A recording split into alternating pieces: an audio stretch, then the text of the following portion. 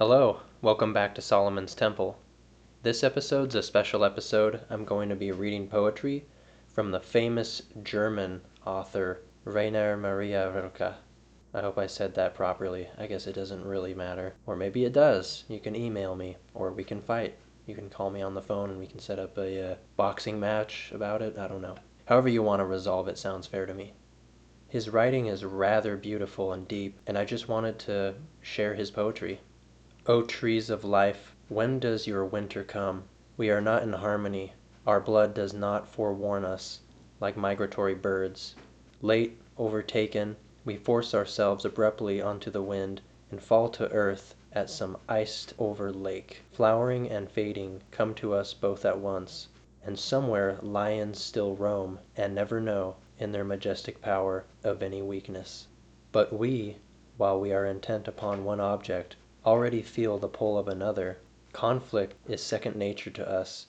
Aren't lovers always arriving at each other's boundaries, although they promised vastness, hunting, home, as when for some quick sketch a wide background of contrast is laboriously prepared, so that we can see more clearly, we never know the actual, vital contour of our own emotions, just what forms them from our outside.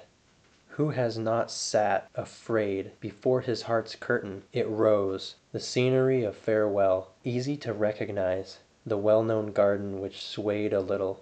Then the dancer came. Not him. Enough! However, lightly he moves. He is customed, made up, an ordinary man who hurries home and walks in through the kitchen. I won't endure these half-filled human masks. Better, the puppet. It at least is full. I'll put up with the stuffed skin, the wire, the face that is nothing but appearance. Here, I am waiting, even if the lights go out, even if someone tells me, that's all, even if emptiness floats towards me in a gray draft from the stage, even if not one of my silent ancestors stays seated with me, not one woman, not the boy with the immovable brown eye, I'll sit here anyway. One can always watch. Am I not right? You, to whom life tasted so bitter after you took a sip of mine, first gritty infusion of my will. Father, who as I grew up kept on tasting and, troubled by the aftertaste of so strange a future, searched my unfocused gaze. You, who, so often since you died, have trembled for my well-being, within my deepest hope, relinquishing that calmness which the dead feel as their very essence. Countless realms of equanimity for my scrap of life. Tell me, am I not right? And you, dear woman, who must have loved me for my small beginning of love toward you, which I always turned away from because the space in your features grew, changed, even while I loved it, into cosmic space, where you no longer were. Am I not right to feel as if I must stay seated, must wait before the puppet stage, or rather, gaze at it so intensely that at last, to balance my gaze, an angel has to come and make the stuffed skin startle into life? Angel and puppet, a real play, finally. Then what we separate by our very presence can come together, and only then the whole cycle of transformation will arise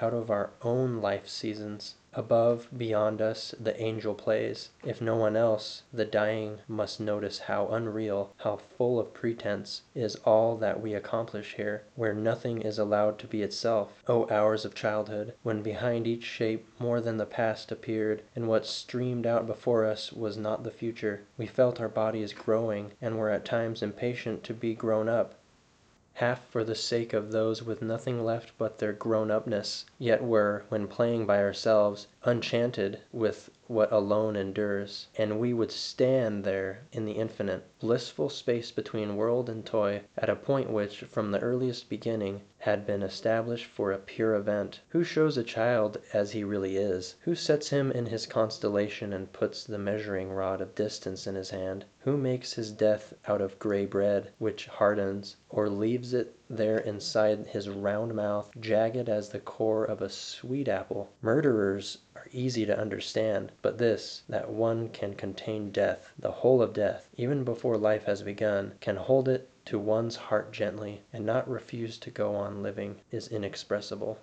Absolutely immaculate and beautiful. I noticed that there was a bit of a a common theme there, transformation and death. The philosopher Heidegger said that we should spend more time in graveyards. And I wonder if the idea of the mortality, that everything isn't permanent and everything's changing and nothing will last, it will go out, our lights will go out. Maybe meditating on that is a very core spiritual, philosophical thing in life that everyone needs to plumb. That one was called The Fourth Elegy. A god can do it, but will you tell me how a man can enter through the lyre's strings? Our mind is split, and at the shadowed crossing of heart roads there is no temple for Apollo. Song, as you have taught it, is not desire, not wooing any grace that can be achieved. Song is reality, simple for a god. But when can we be real?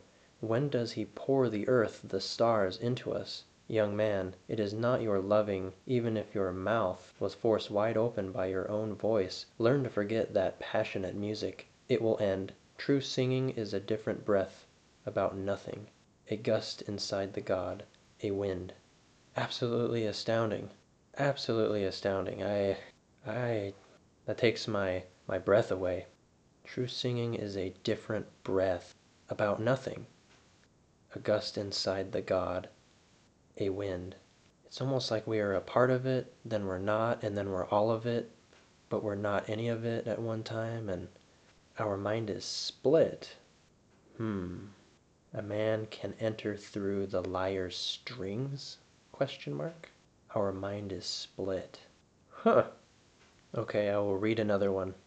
We are involved with flower, leaf, and fruit. They speak not just the language of 1 year. From darkness a bright phenomenon appears, and still reflects, perhaps, the jealous glint of the dead who fill the earth. How can we know what part they play within the ancient cycle? Long since it has been their job to make the soil vigorous with the force of their free marrow. But have they done it willingly, we ask? Does this fruit, formed by heavy slabs, push up like a clenched fist to threaten us, their masters? Or in fact are they the masters, as they sleep beside the roots and grant us, from their riches, this hybrid thing of speechless strength and kisses? What a powerful relationship between fruit, plants, and ourselves. He mentions like a slave relationship to that which pops out of the ground. But are we really serving that? Like that is our masters? Like we are depending on that?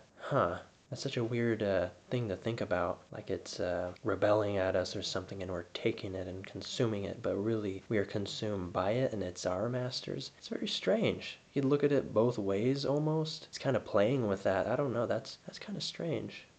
And of course we get put in the ground when we die. We return to the earth. Everything returns to the earth in a death cycle. Everything's a death cycle? But that's the most beautiful thing because it's life? Oh man, that is scary, but very beautiful. Yeah, this guy plays around with transformation and death a lot. That one was called The Fourth Elegy. The last two I just read were the 3rd and 14th Sonnet to Orpheus. I'm borrowing from a book that was edited and translated by Stephen Mitchell. For anyone visiting the temple, or if you're a regular listener, I don't believe it's common that people read Rilke, but I think that you should take an interest in, definitely spend some time with him and reflect. It's very good and enriching for the soul. It's good to go very deep into those cold waters sometimes. It can make you reborn, and it will make you transform into something fresh and bright and stronger and more alive. The more you die, the more you're alive. What a great paradox. Okay, I'll leave you with this. So long, and I'll see you next time.